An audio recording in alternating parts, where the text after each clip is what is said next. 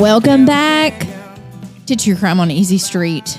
That click of the pen that you heard. What click of the pen? That was Scott. He's got a great story. That's He's my ready nervous today. twitch. That's the journalist in him. Yeah, it is. I guess I'm just used to having a pen in my hand all the time. Welcome to us today. I'm Kelly Turner. I'm not a doctor. My name is Scott Wright. I'm a mediocre journalist, and I'm about to prove it. Well, I'm Katie Givens, and I'm not a lawyer, and we will take Scott's pen away. Don't worry. Yes. It's not going to be clicking in your ear this whole No, time. I'll hide it behind my back.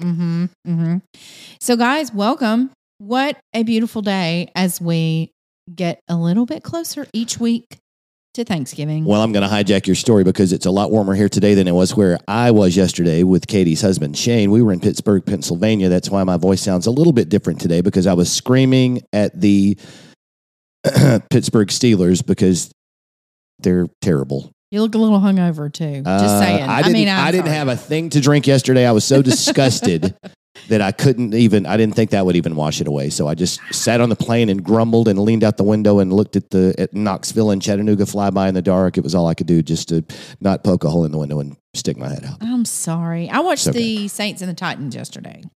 How did that turn out? You didn't see the end? No. Oh, never mind. My son could tell you because Okay. he was all into it because he loves Alabama, so he was wanting to know the players. Derrick from Alabama. Henry is a running back for the He's Titans. Injured. Right. He's currently injured. Then there's Didn't y'all go to the Bama game this weekend? we did. Oh, yeah? I was up in the Bama games. Wow. I know. Okay. I know. Y'all are all about this football this weekend. I watched no football. What did you watch? A lot of movies. I was home alone with my dog. Oh, yeah, We just snuggled up. Y'all snuggled and watched movies. I love that. I borrowed her husband for the weekend, so it was just she and Pepper at the Givens residence. Well, I got to sit on campus at the University of Alabama and watch Auburn's game, which was That was a great first half for you guys. horrific. Yeah. I don't know what. Yeah. What do you want me to say? What words do you want me to use? I don't saw know. these. Shane and I were at the casino that is adjacent to Heinz Field in Pittsburgh, watching the game, all of the games from the sports book.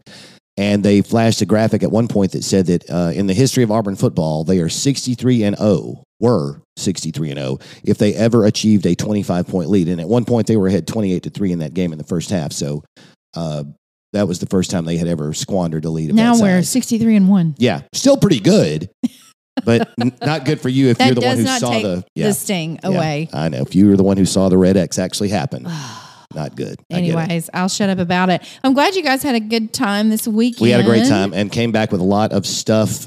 Katie is going to spend the next 3 days washing black and gold T-shirts and towels and All kinds of swag and scarves. merch. Oh, yeah. All of the stuff that we don't have. I got some great ideas for some designs for our shirts when we get them. Whenever that is. Maybe next Christmas. But yeah, so she's going to be doing a lot of black and gold laundry. So no bleach, please. Yeah, I'd like to do the whole feminist laugh. Like, who's doing the laundry? No, yeah, I will be doing the laundry. Yeah. I didn't know that. I was sorry. Yeah. I just So assumed. hopefully we'll have our T-shirts ready. I would have loved for us to have had them ready for the holidays for you to get your loved ones a T-shirt to put in their stocking, but maybe for Valentine's Day. Maybe so. I think it could happen. Well, you're the think PR department, so whenever you decide that that's what we're going to do next, let us know, That's terrible. and Katie and I will jump on board. That's very scary. That I'm the PR department. Well, Scott, Yes, ma'am. what are we going to talk about this week?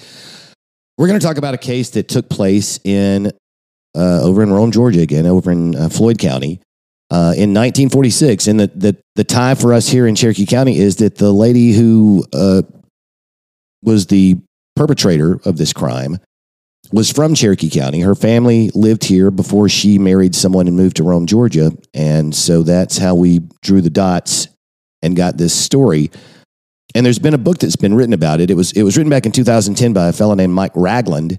And I remember when Mike came through town after he had just written that book, and we were over at the Cherokee County Historical Museum, which is right across the street from my office on Main Street in Center. And he was signing books and telling everybody about the story. And I remember being surprised and not knowing anything about it at the time. Again, mediocre journalist. How would I? But laugh into the mic if you're going to laugh, please, just so there's not dead air. At least let them know I landed the joke. So I remember when that happened or when the story came up, but I didn't know anything about it. And I fiddled around and never read the book until you assigned us this story a few weeks ago. And then I realized that it was probably going to be exciting to handle and to deal with and talk about.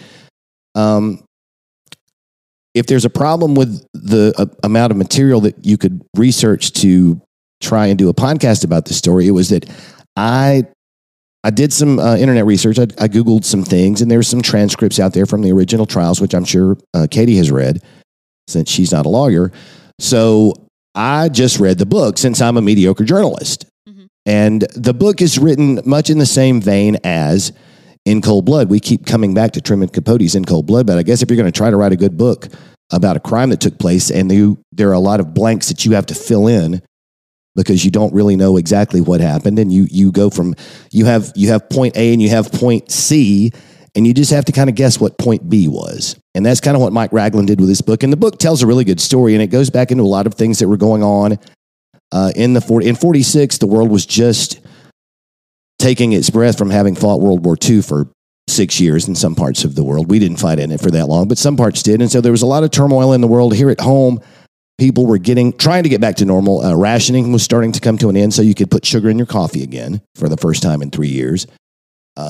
You could put new tires on your car. You could put more than $1 worth of gasoline in your car, whatever the minimum was. I think they got vouchers. You got a piece of paper every month in the mail for different commodities, for sugar and flour and gasoline and the things that you needed. But because of the war effort, a lot of that stuff was rationed so that they could send it overseas to the boys who were fighting.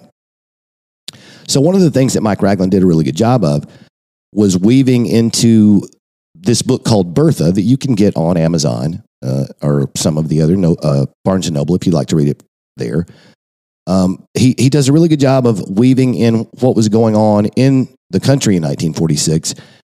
And he also did a really good job of describing what it was like to live and work in Rome, Georgia in 1946. And he talks about a lot of places, and we all go to Rome. It's about 30 minutes away from here. So a lot of times, and we've said this plenty of times before, if you want to go to the movies in a theater or a chain restaurant, an Outback. I was just there this morning. It's where I go to the doctor. Exactly. A lot of people go there. That's very pertinent to the story, because a lot of people, even back then, if you wanted good medical attention, you drove over to Rome, Georgia. Now it's a 30-minute drive. Back then it was probably a couple of hours, just the roads weren't quite as good and the cars didn't travel quite as fast. But it was still where you went to get medical attention if you lived in Cherokee County, Alabama, and Floyd County across the state line is adjacent to you. And so that plays into the story as well. But he talks about a lot of the places that Berry College is mentioned, and Broad Street, and you guys have been on Broad Street and seen the Partridge Cafe, and it's been 3 or 4 other things in our lifetimes. But back in the 40s, it was the Partridge Cafe, and it was where there was this local group of businessmen and lawyers and doctors and journalists who sat every morning and had a cup of coffee. They were called the Breakfast Club. And so one of the things that Mike Ragland did when he pieced this story together, and again, he's filling in a lot of blanks.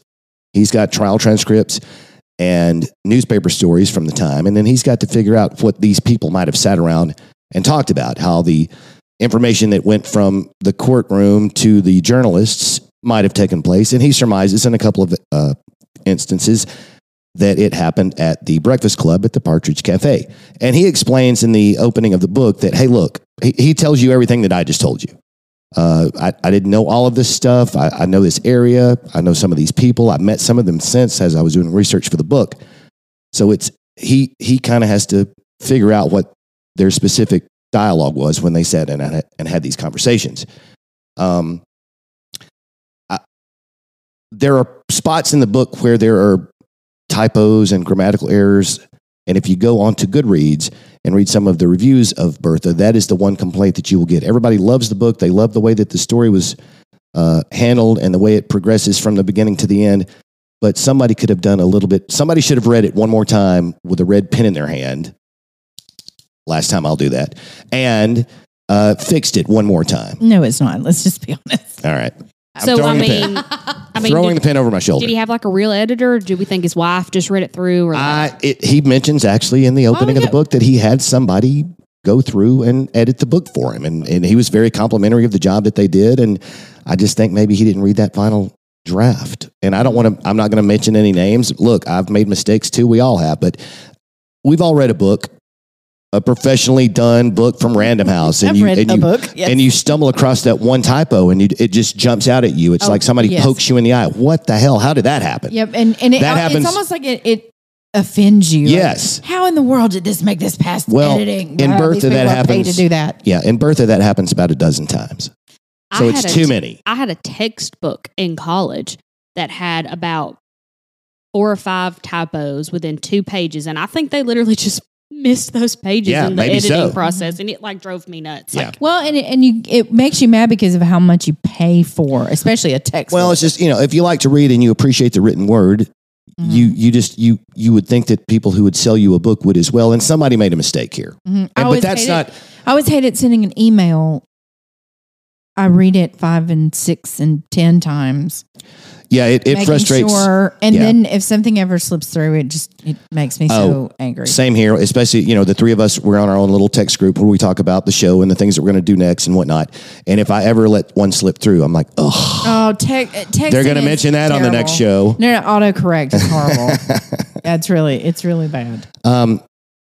But anyway, Katie said right before we went on the air that a lot of this case actually takes place in the courtroom. So I'm just going to kind of set this thing up, and I feel like it's a thing where we can go back and forth because I know, not having really studied the court section of it as well as I should have, because I only found the transcripts earlier today.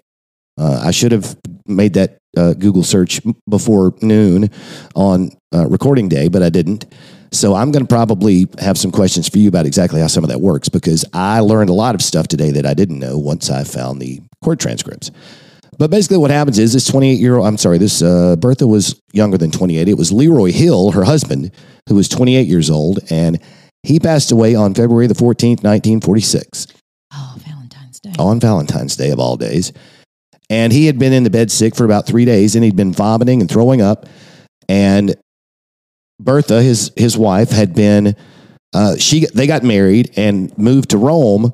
And then Bertha had her parents come and move in with her from Cherokee County, and they moved over to Rome, and they all lived. I don't know if they lived in the same house or maybe in adjacent houses, but she had them come with her because she'd lived with her parents for most of her life until I think maybe even after she got married. Katie, is that right? Did you get to that? Well, she'd been married once before. This is her second husband. And I think they were very close. Yeah. And it was actually, I think I texted you guys this last week. It turns out that I was related to her first husband because my paternal grandmother was a Gossett. And Bertha Hill's first husband's name was Neil Gossett, I believe.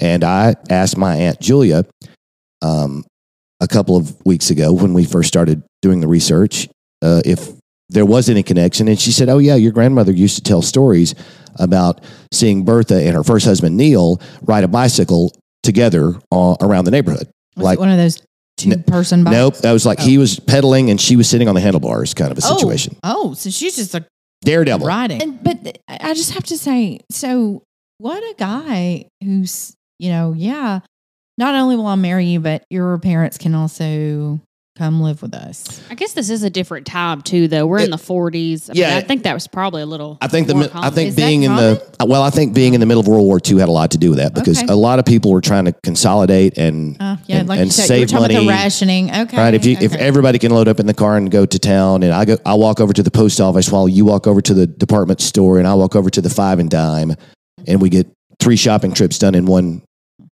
Half a tank of gas. I mean, I don't want to speak for KT, but I think that if I just said, well, Babs has got to come with me.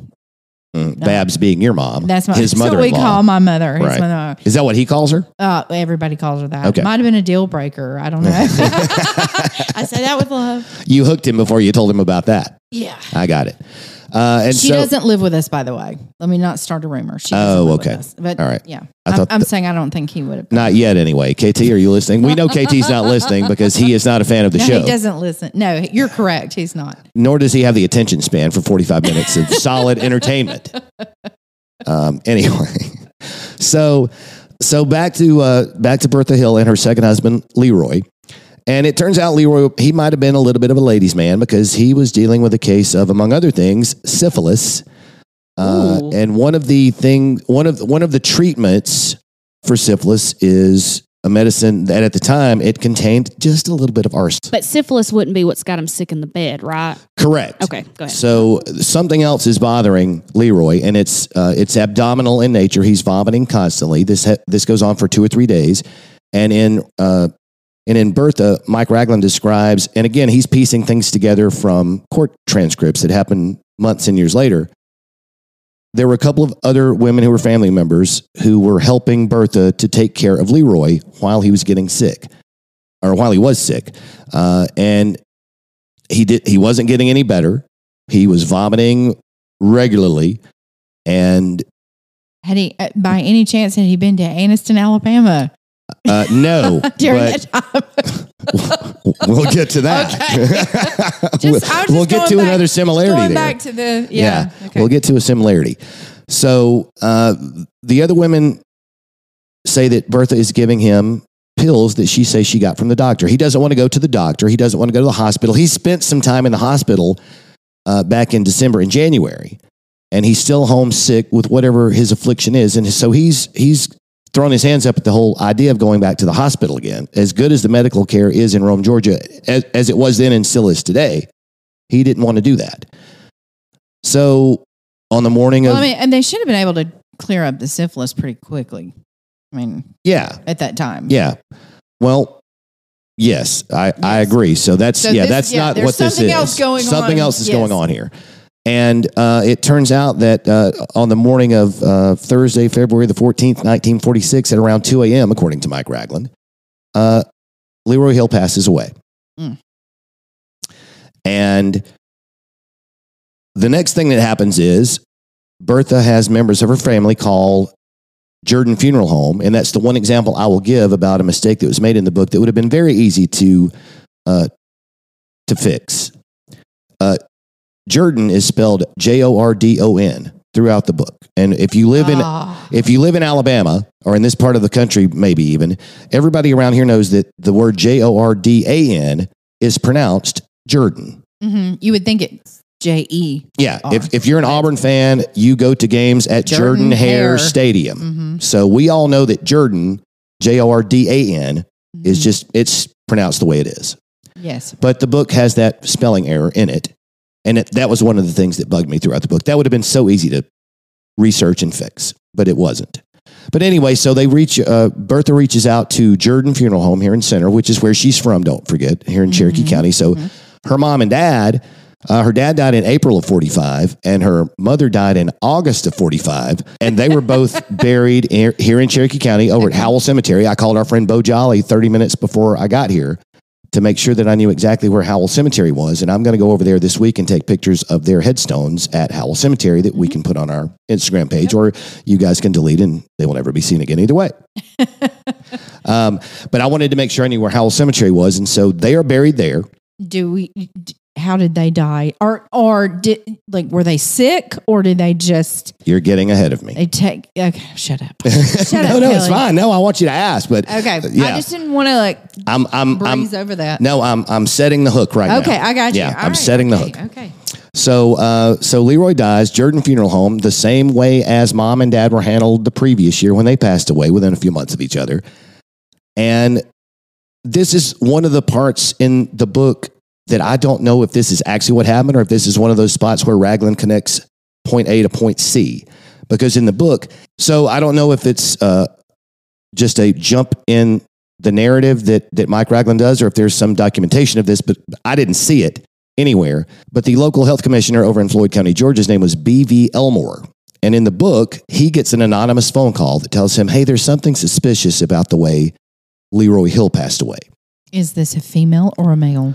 I don't know that it said. Okay. Just an anonymous call, and he turns it into a narrative where all we hear is Mr. Elmore's side, Dr. Elmore's side of the conversation. Yes, okay, I'll look into it. That kind of brief narrative, which makes me think it's fictitious. Oh. But somehow Dr. Elmore figured out that this was something worth looking into, and so he did. Okay. And his name is B as in boy, and then V as in victory. Okay. Yeah, B.V. Elmore. Okay. He thought this was suspicious, so he goes out to the house and talks to Bertha, who at this point is a grieving widow, by all accounts. and she's got relatives there around her, and she's back in the bedroom with a blanket over her and sitting up and, being consoled by her family members. And so he conducts this interview with her. And again, I'm pretty sure this has to be one of those jumps in the narrative where Ragland is just filling in blanks. But whatever it was that Bertha actually said to him did not assuage his concern that maybe something below board happened here. So the next day, Leroy Hill there's an autopsy conducted on his body at a local funeral home in Georgia, and they determined that there is way too much arsenic in his body. Way too much. Uh-oh. Way, way, way too much. Like there is a medicine that you would conceivably be prescribed if you were trying to get cured of syphilis that has a tiny bit of arsenic in it. But a doctor later said, not this level of arsenic. So lethal levels. Not ridiculous lethal levels where the interior of your stomach looks like it has been burned, is the way it was described. Gosh. So immediately, Dr. Elmore is suspicious that something didn't go the way that it was supposed to. And he had already been, Leroy's body had already been sent to Alabama to Jordan Funeral Home to be embalmed and buried. She wanted him buried the next day. She was wanting this to happen quickly. Okay. So he puts the kibosh on that, and the autopsy is conducted. All of this comes back. And so something doesn't look right. So then Dr. Elmore goes to the Floyd County Police Department, the sheriff's office. I think it's the police department. And he says, look, guys, something's not right here. We need to conduct an investigation. So that's where we get the autopsy. And then they start doing some more digging. They talk to relatives and friends who have been around and seen what's going on. And it's someone that gets mentioned, Bertha's mom died back in August of 45. And she the same symptoms. For 3 days, she was sick in bed, vomiting, green bile, and then she died. Oh, yeah. Hey, you know what? Her dad died back in April of 45. Same thing.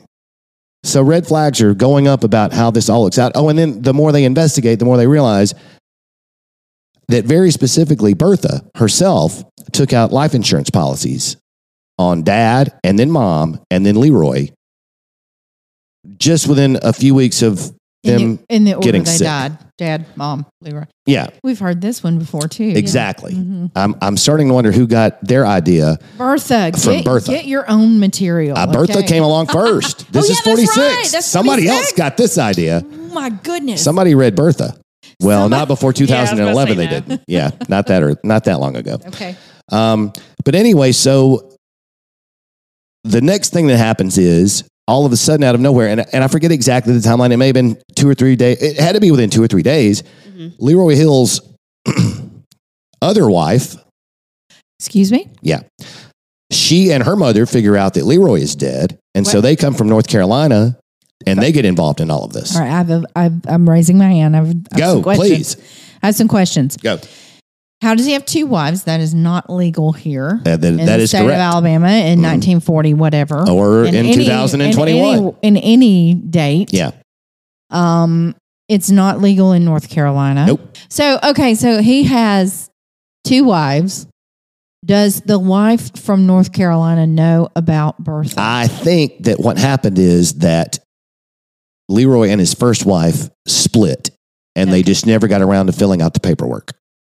So he moves from North Carolina, and a couple of years later, he bumps into Bertha, and they get married. Apparently, according to Ragland and some of the people that he interviewed, Bertha she wasn't the prettiest girl in the world, but she was still attractive and batted her eyes and had a nice voice, and she had a way of roping in good-looking gentlemen. Well, it also sounds like Leroy got around himself. Bit of a ladies' man. Don't forget the syphilis. Yeah. I'm not. Yeah, I'm not forgetting that, and I'm not forgetting the other wife. So I'm going to go ahead and say Leroy was, for whatever reason, he never got divorced from his first wife. He was around her.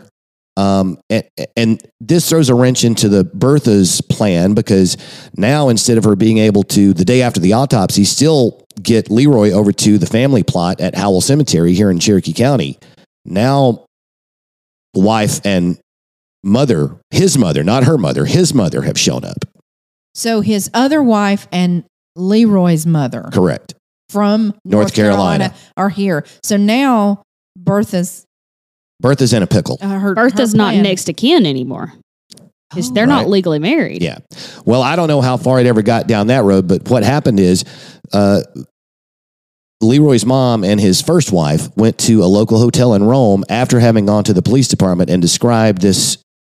They were just as surprised as you guys were, right? They were like, wait a minute, what? Here's another wrench in the works. We've already got the dead mom and dad, and everybody's died from the same symptoms. Now you're telling me that he's already married to someone else?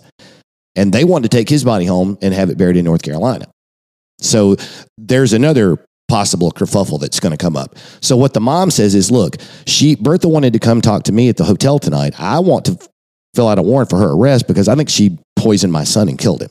So the police show up at the hotel. They arrest Bertha and say, look, Bertha, there's a warrant out for your arrest. Until we finish our investigation, we can hold you until we get to the end of it. And that ends up being a months-long incarceration for Bertha. Goodness. Yeah. What all was there to look into? Well, just things that they couldn't get to the bottom of exactly whether or not it was poison that Leroy died from. And then they decided that they wanted to exhume the bodies of Bertha's parents. Okay. Over at Howell Cemetery. That was a month-long process because you're crossing state lines. The rules are different in Alabama. They had to get a judge in whatever district Cherokee County was in Alabama at the time. So the whole time that this is happening, Bertha is incarcerated at the Floyd County Jail, and she's living in the jail cell with the jailer and his wife, who had an apartment back at the time in the Rome jail, the Floyd County Jail, I guess. Whoever was in charge of the jail lived at the jail, so they were there all the time. Mayberry. Yeah, except, Andy had a cot outside by his desk, sort of a thing. And it being Bertha. Yeah. In the cell and not right. the So drunk guy. Anyway, this process takes a while to get all ironed out, and it I guess you could argue that it never gets ironed out because they eventually exhumed the bodies of Mr. and Mrs. Harden. That was Bertha's maiden name. Okay, so they're her parents. Over at Howell Cemetery. Okay. Paul Jordan, who ran Jordan Funeral Home, he shows up and they have a toxicologist come from Auburn. At the time he's the most highly qualified toxicologist in the state of Alabama, and they want to make sure that they do it right. They actually conduct the autopsy at the cemetery.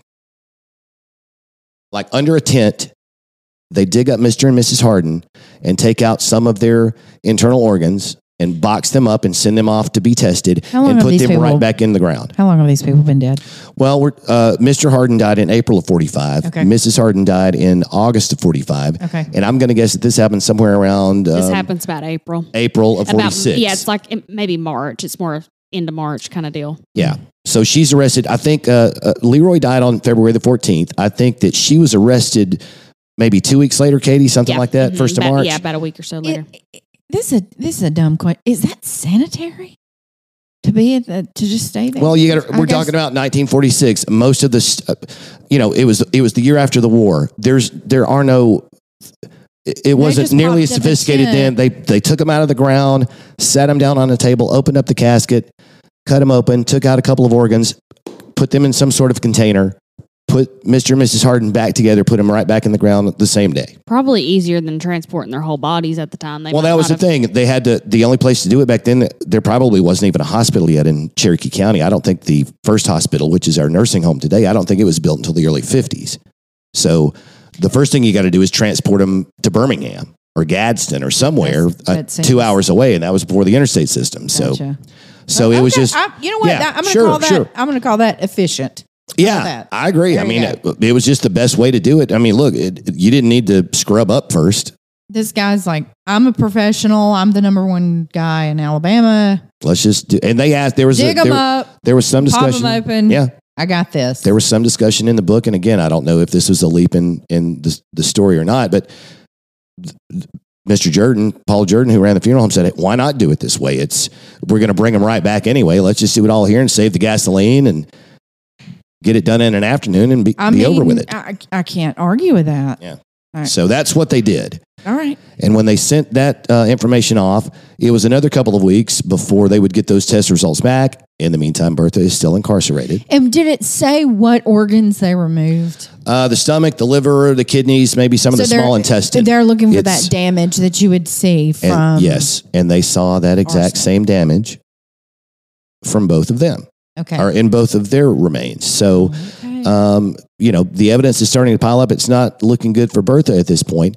So on top of everything else, at some point, the investigator who is in charge of this case for the Floyd County authorities talks to Bertha's uncle by marriage, I think is correct. It's the woman that he was married to was Bertha's mother, the woman who died back in August of 45. And he says, hey, listen, I didn't say anything to Bertha about this, but a couple of weeks ago, I found a bag of these pink crystals buried under a bunch of blankets. Here, you take them and figure out what it is. And this is one of the questions I want to talk to Katie about later when she gets to her part of this thing, because I never got a definitive answer that anybody tested that and figured out what it was. But certainly the implication, at least in Mike Ragland's book, is that is the bag of arsenic that she was using to lace the drinks that she was giving them. He found it where? It was under some blankets under the house. Like in Bertha's house? In Bertha's house. Let's double check that before we print that. That never comes. I know. If we go back to the Black Widow, when we were talking about Audrey Marie Healy, she had hidden her arsenic in a bag in her sister-in-law's house, right? It was the sister-in-law's house under some things, and they were able to say, that's her bag. Right. Yeah. Yeah. So I'm just interested with Bertha. Katie, let me read you this. And this isn't necessarily for the show, and it's about 4 sentences. Frank Russell is the investigator who was in charge of the case for Floyd County. He's the deputy sheriff of Floyd County. I'm reading, this is a quote from his trial transcript. I am a deputy sheriff of this county. I know Reuben McClung. Reuben McClung was the gentleman that I was talking about. That's Bertha's uncle by marriage. Okay. The bag which you show me, previously identified as State's Exhibit Number 2, was given to me by Mr. McClung on February 25th, 1946 at Bertha's home. I have kept it since I brought it into court. I saw you yesterday in this courtroom tear the bag slightly and pour out some of the contents for examination. There was something in the bag when it was turned over to me, and the contents of the bag that came out yesterday were pinkish looking, and it's the same stuff in it now that was in it the day that it was handed to me. Okay. So they don't know exactly what it is. And that's what I was saying. I never got any sense that anybody brought it up and determined, that's arsenic. It seems like it's an open and shut case at that point. Right. But I never read that.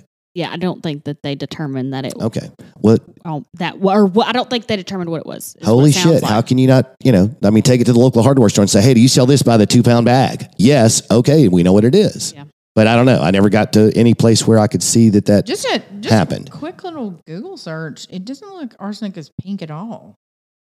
Well, now this would have been lead arsenate, which was used as an insecticide until 1947, mostly for the potato beetle, I read on Google today.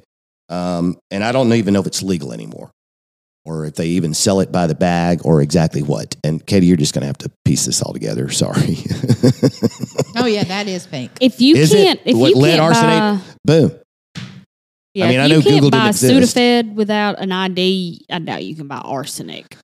But we're talking about 1946. I know, but you said today. Oh, sure. Yeah, of course not. Yeah. You probably have to have a license from the State Department of Agriculture to buy something like that. Yeah. So there's a good chance that this was this lead arsenate. Yes, arsenate. Yes, or maybe pink Himalayan salt. One or the other. And I don't know how much salt will kill you, but the doctors can tell you how much lead arsenate will. And it was less than the amount that all 3 of those people had in their bodies when they died. Oh. So, and I feel like I'm drifting into Katie's part of the case here, but there are several people who testified as to what were things that seemed suspicious to them looking back about the way those 3 days in the house as Leroy was passing away. And one woman even says that back when her mother passed away, she said, please don't give me anything else to drink. It's killing me. And what's Bertha saying? Well, there's just not really a lot that Bertha says. And that's another thing that I know has to be a leap that Ragland took, because he makes up, and he explains in the opening of the book, he makes up a character who is Bertha's cellmate while she's staying in the Floyd County Jail, just so that he can try to give the reader of his book some sort of sense of what she might have been thinking while she's sitting there waiting for this all to get played out. But there's no record of what she said to a cellmate or to someone, maybe the jailer's wife or whoever it was that she might have spoken to. But Ragland, I get what he's doing. He had to let you hear from Bertha at some point. Yeah, I would love to hear from Bertha. Because, well, I assume that she had good enough defense attorneys who told her to keep her damn mouth shut. Okay. I don't know that either. That Katie can tell us in a minute. But there's not really a lot that is definitive about. There's 2-sentence interview statements from her as she walks out of the courtroom in some of the newspaper articles that I read at the Rome Library last week. But there's just really not that much that she actually had to say. So Mike creates this fictitious cellmate to, just to kind of tinker and, and of course, in his narrative, she doesn't say anything that gives anything away. She's like, oh, no, I can't imagine how this happened, and I don't know what's going on, and I'm afraid they're going to blame me, and all the things that you think somebody who's pleading innocence might say, but we don't know that, or at least nothing that I could find. So what we do know is we have 3 people dead, very, very similar or the same. They died from the same thing. And very related to Bertha Hill. And in various ways. House with her. In the house with her. So it's... And I'm interested to know if we're going to get to the point of why she's doing this. I mean, I don't want to sound insensitive, but the husband, everybody can wrap their head around that. I see what you're saying. Yeah, I've got a husband. If he's fooling around on me, syphilis, and all this. I mean, it's not right. It's not justified. We can wrap our heads around it, though. Yeah. The parents. I mean, especially as close as she was to her parents, wanting to bring them into her home. That's another. Well, let's look through the other end of the telescope at everything you just said. Maybe she wanted them close to home so she could slowly, take out life insurance policies on them and slowly over the course of 3 months, poison them to their death. So I guess the motive is money. Ultimately, I think. Yeah, I mean, I think she did it. My personal opinion, it just based on what I've read. I know it's circumstantial evidence, but it seems to me like, and that's what I don't understand. It seems like it shouldn't just be circumstantial evidence. Maybe that's just how. Maybe they couldn't do a better job in 46 than they did. Maybe they did the very best they could. And it just seems like there's a lot less certainty about how this all played out than there is. And I'm done. And now it's Katie's turn. All right, Katie, tell us what happened. Well, what we know is that there are 3 people dead. Yes. And there are 3 people dead by poison. Yes. Because that is confirmed from 2 separate toxicologists. Okay. 2 separate toxicologists testified to their findings that they have found poison in the system of these 3 people, and that is their cause of death. Okay. So on April 2nd, Bertha Hill is indicted for 3 counts of murder. And are we in April 2nd of 1946? So not long. So he dies on the 14th of February, and 6 weeks later, she's indicted. April, which is a year after her father passed away. Yes. So, okay. All right. I got you. And she is indicted in April, and that is by a grand jury. So they've already had a grand jury convene, and with what little evidence they have, which is the toxicology reports, really, it's all the evidence at this point that they really have. They indict her. This is right after they exhume the bodies of her parents and find the same findings that they found in her husband. Then on May 3rd, so a month and a day after this, Bertha gets remarried. Was it that soon? I knew that she got remarried. It was that quickly? Mm-hmm. Okay. A month and a day after being indicted? Yes. Who is this guy? His name is Wiley Gravitt. He is 21 years old. He's a construction worker. And they get married while she is staying in the Floyd County Jail. Bertha's got a younger dude. Got a younger man. Yeah. And local judge marries them. She gets to wear a nice, pretty blue dress. They have a little wedding, and then she's taken back to her cell. Let her tell you. I've got to process what I've just heard. She is in jail for possibly. She's in jail for murder charges. Yes, poisoning her previous husband to death very slowly, very brutally. By the way, and so we have a 21-year-old guy. Was he unaware? I mean, he knew she was in jail. He knew she was in jail because that is where the wedding took jail. place. I think he fell for the same thing that some of the other men in her life had fallen for. I'm going to tell you something. Bertha has got game because that's what I'm saying. How do you date? I don't. Where would you even start? How do you meet somebody? What was he? How did he meet Bertha? I don't know. Was he walking through the jail? Was he? Yeah, I have he no would idea. just about have to be. I mean, she's not going anywhere. She's not going anywhere. Yeah, or if they met right before she was arrested, I have no idea. Yeah, maybe it was a boyfriend that she had on the side that nobody knew about. For all we know.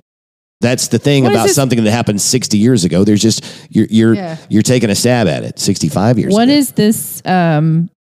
What is this guy's name again? Wiley Gravitt. Wiley Gravitt. What a name! That almost sounds made up, right? And it is documented. People saw this person, this man. Yes, this 21-year-old. Yeah, young dude, legally married. Bertha's still in her 20s. Yes, right?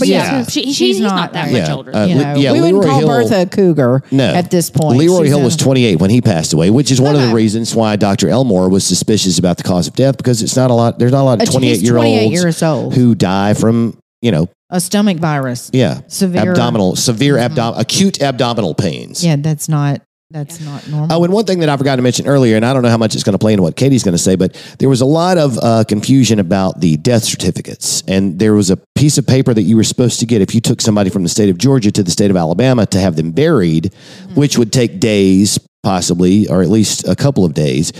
She skipped over all of that process. She called her old buddies at Jordan Funeral Home, and I don't mean her old buddies, but people who were familiar with the family. I mean, they know, and they say, okay, you want to bury your loved one, and they're just doing what they do. Well, but I mean, doesn't Jordan Funeral Home at the time know what the rules are? You can't just go get somebody from the state of Georgia and bring them home and drop them in the ground overnight. That's true. That was something that was a little bit suspicious to me, and I don't know. But I thought that jumped out, and that happened with all three of them.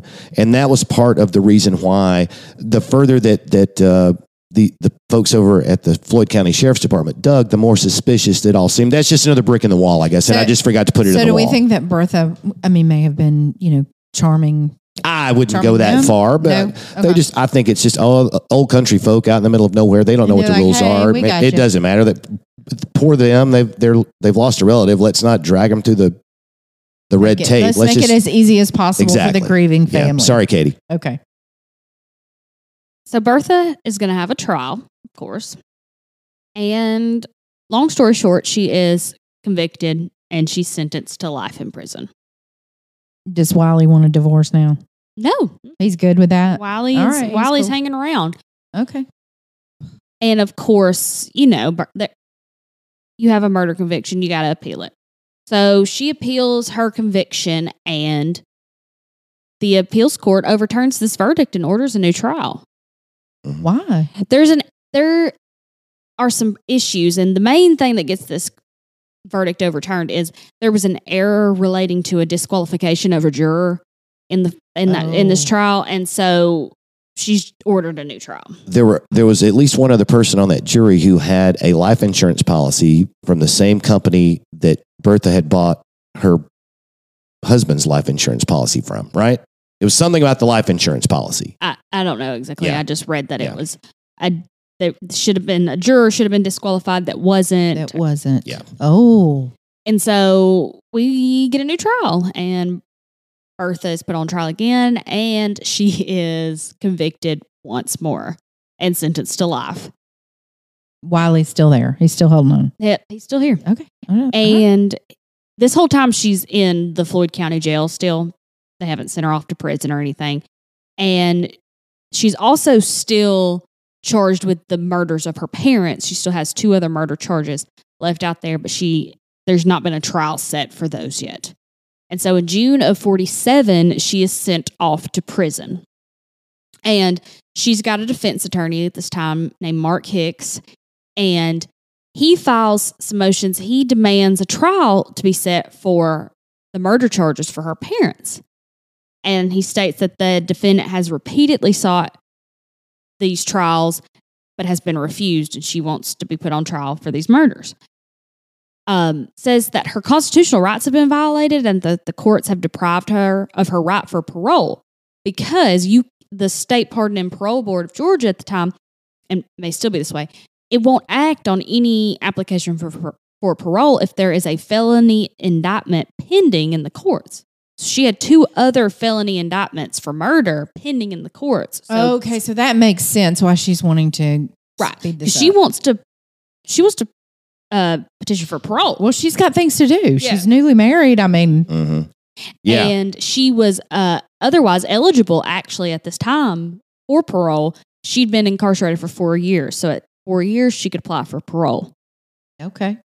So we're into 1950 now, right? We are in 48. 48. Okay. No. Okay. No. I'm sorry. No, it'd have to be 50.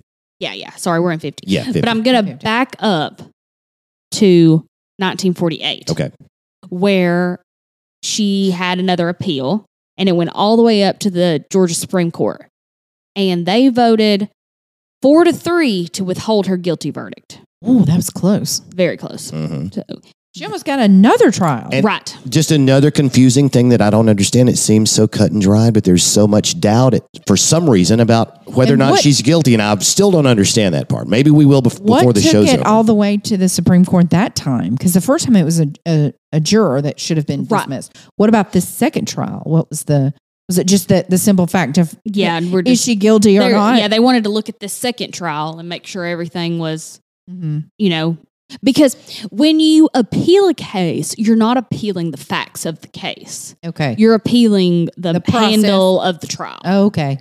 And so they vote 4-3 to stand by her guilty verdict. Okay. So now we are in 1950 where they're, the new defense attorney or her defense attorney is wanting these trials for her parents' murders. Yeah, let's get this show on the road.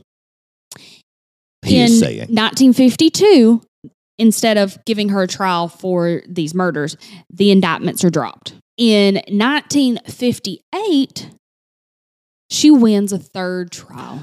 All right. Why? So there is a new judge at the time because the current judge was actually her old defense attorney.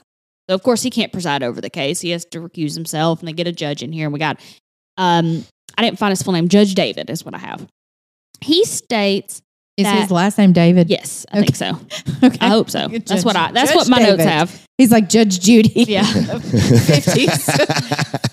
And I hope I'm just not totally wrong. It doesn't really matter. But the judge at the time, he states that the case rested entirely on circumstantial evidence and that there was no evidence in the record that Bertha Hill ever had arsenic in her possession. I mean, he's not wrong, Scott.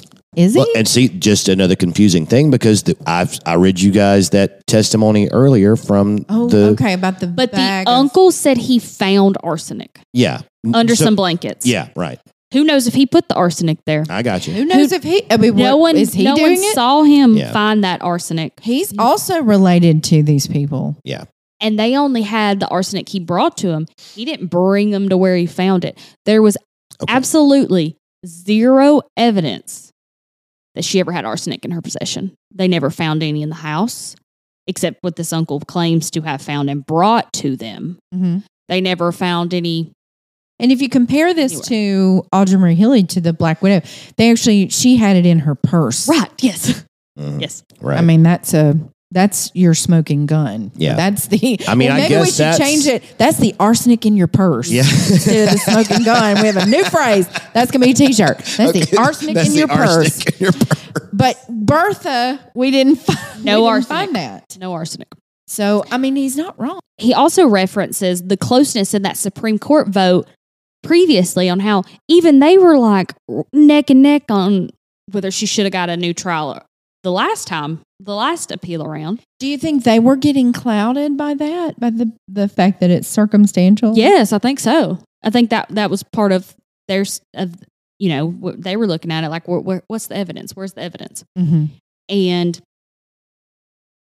then we get to some transcripts from the second trial and their inconsistencies.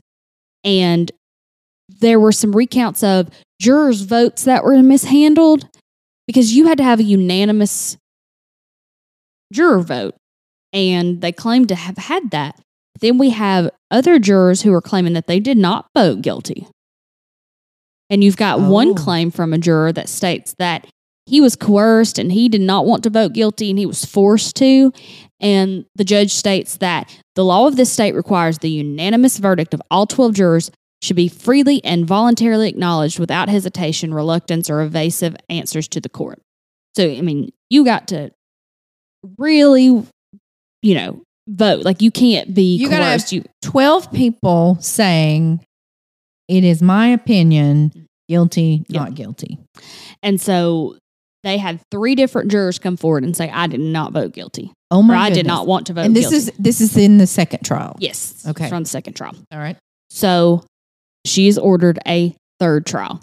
And in this time, she's brought back to Rome, Georgia. Okay. Does Wiley live there? I believe so. I'm just really concerned with You're him. very concerned about. I can't let it go. Was it Wiley Gravitt? Gravitt? Yeah. Something like that. Gravitt? Yeah, Gravitt. Oh, Gravitt. It could be Either way. Gravitt. That doesn't make it much better. So this is in 1958. They decide she's going to get a new trial. By 1959, they set her a bond, and she makes bond.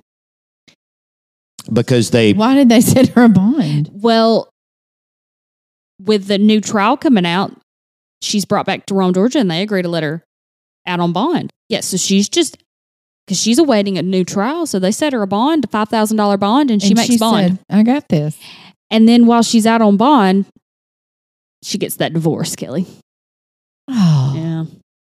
It was going so well for them.